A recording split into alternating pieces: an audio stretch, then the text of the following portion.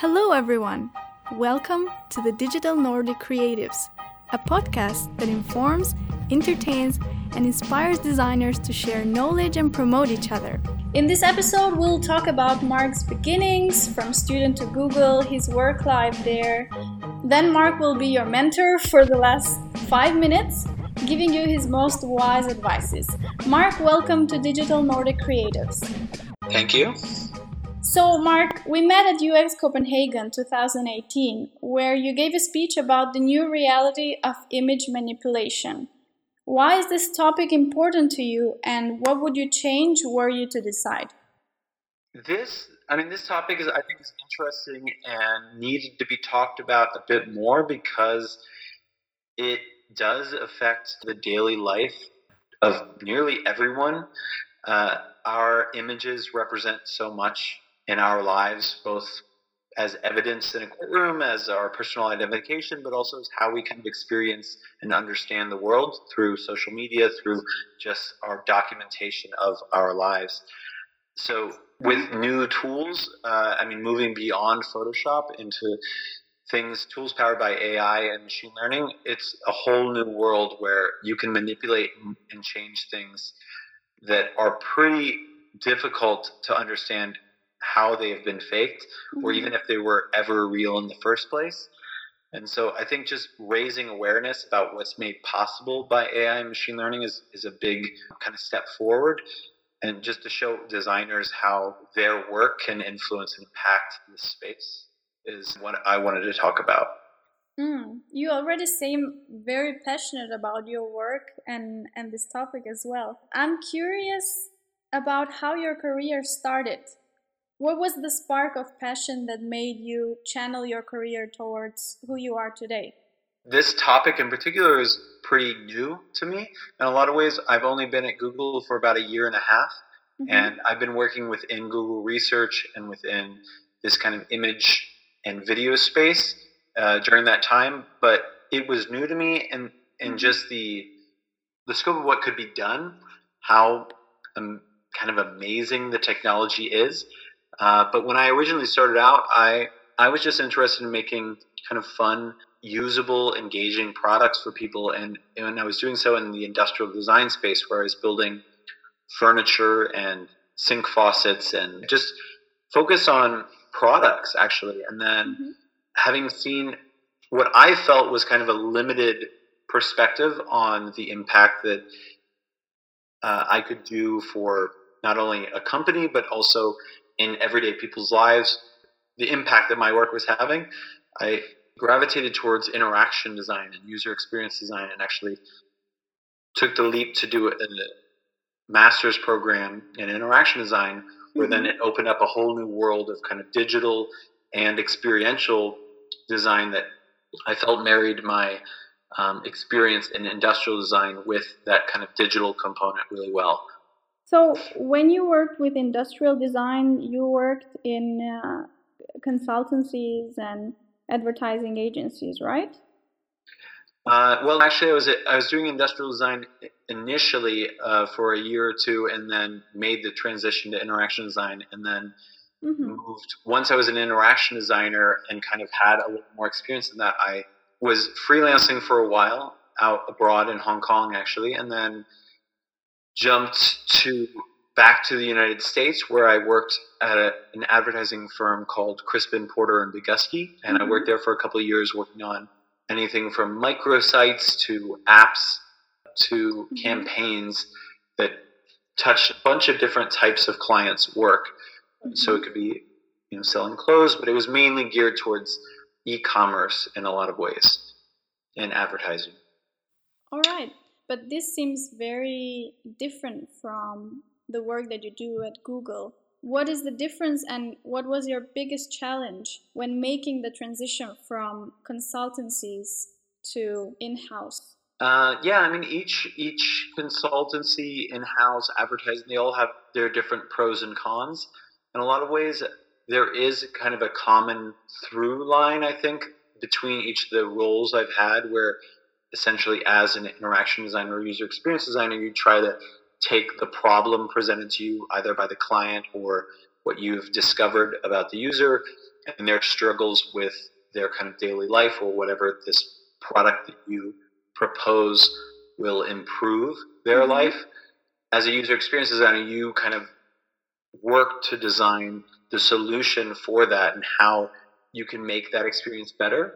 But it can change based on the role you have within a company. So if you were in advertising, for example, it becomes a bit of a struggle as you try to balance the needs of a company, a client who is trying to sell more products more often than not, and then the user who you want to have a positive experience, but then have to be cautious of not creating a product that incentivizes them to, spend more money or take more of their time or attention. And there's that kind of struggle there, but you all are also in advertising creating very temporary experiences where they are usually just something that is around for a few months and not a long-lasting product, because it's in service of a campaign of a specific advertising kind of client's 3-month campaign for like a back to school or a holiday campaign, and you aren't creating long-term design design kind of systems or services or products.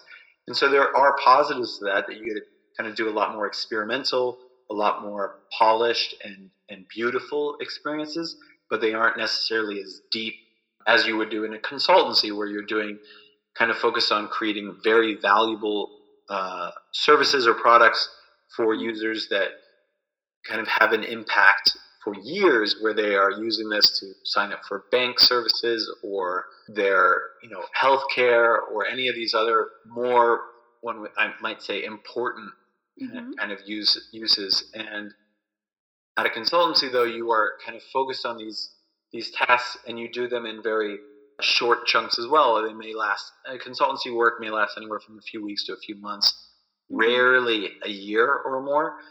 And the benefit being you get to kind of work on all different types of industries and all different types of works, ranging from medical to education to automotive.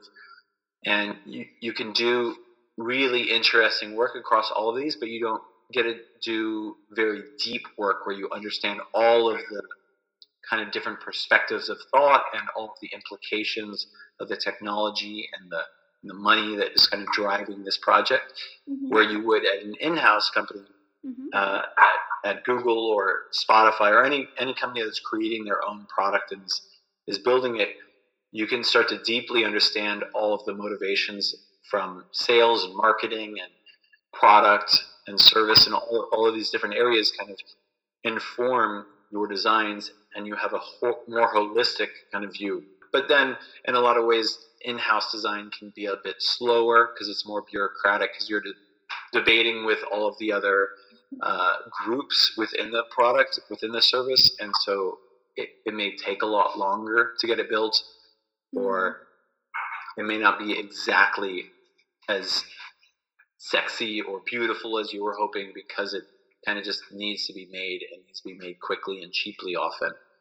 So there can be a divide between those, but there is, as a user experience designer, a similar kind of experience. You just got to emphasize different aspects and get to stretch kind of different skills in each type of role. Very interesting. Until now, we talked about your beginnings as an interaction designer in advertising, consultancies, and then at Google. And now I want to focus a bit on Mark at Google. What are the advantages and disadvantages of Google as a workplace? Honestly, so Google is so big, and there are so many different types of teams that it's hard for me to speak for any other experience than my own. The Google that I have experienced has been really amazing, where I am on a small team of just 8 or 9 people, and it often feels like a small little startup where we're kind of building our own thing. And I don't really have this influence of a large, huge bureaucratic company where I can't ever get anything done. But then the flip side of that is I've had this great network where if there's another Googler that I'm aware of that has done some inspiring work or working on a project that I'm curious about, I can just reach out to them through our internal Hangouts or an email and set up a lunch. And more often than not, I can set it up that same week and just go meet them and have lunch at one of our cafes. And it's very casual and simple, and people are more than happy to talk with you about personal life or just work, and just get to know their fellow colleagues. But that's one thing that Google, I think, does that a lot of other places just aren't. It's not possible. That I've been very fortunate to experience. It sounds like it's a small family within your team, and at the same time that you can get contact and interact with other Googlers as well. Yeah, that's pretty accurate, I would say. All right. Currently, you're working on a project at Google, of course.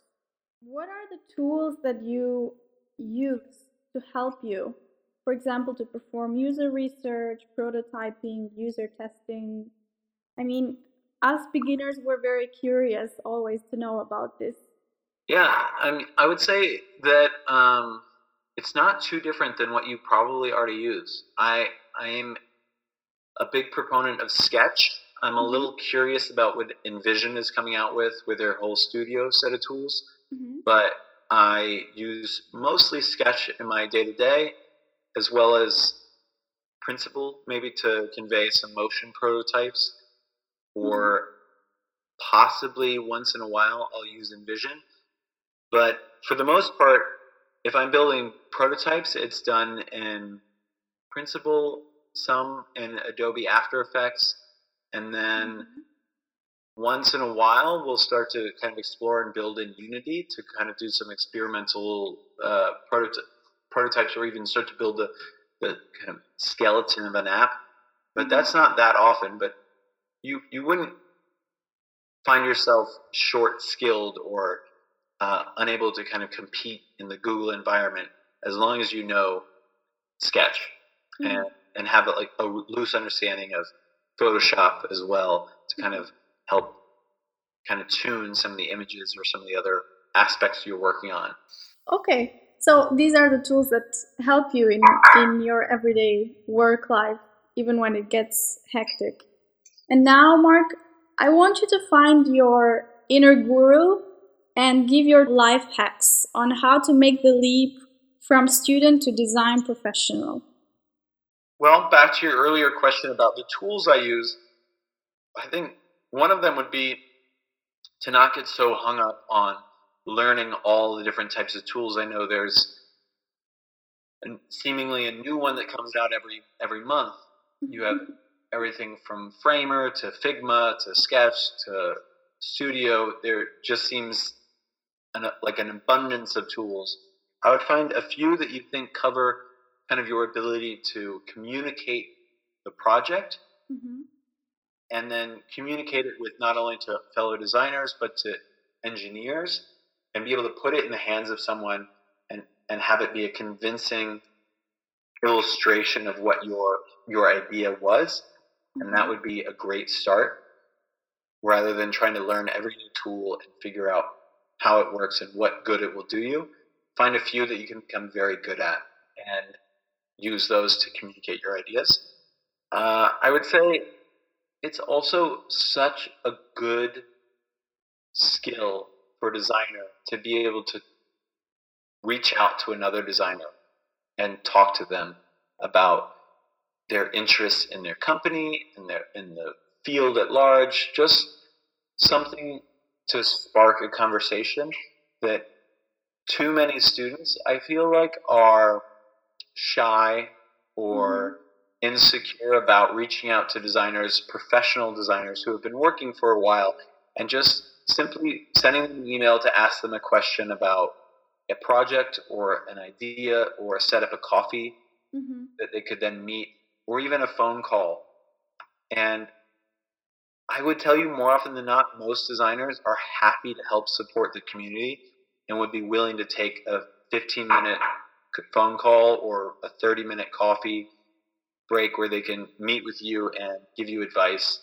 And more often than not, if it goes well and your communication and your relationship starts to develop, it's not rare for that designer to recommend you as a student for an actual internship or a role as you kind of move through school and get closer to graduation. Mm-hmm. So take advantage of being a little bold and finding people that you think are doing interesting work and reaching out to them to kind of find how to make that leap. Mm-hmm. And lastly, I guess that in that same kind of vein, there is so much different kinds of design you can do. You can work and develop medical records, design medical records. You can design, film theater experiences. You can design walkthroughs of museums. You can design education tools. There is such a wide variety of work that designers are now capable of doing that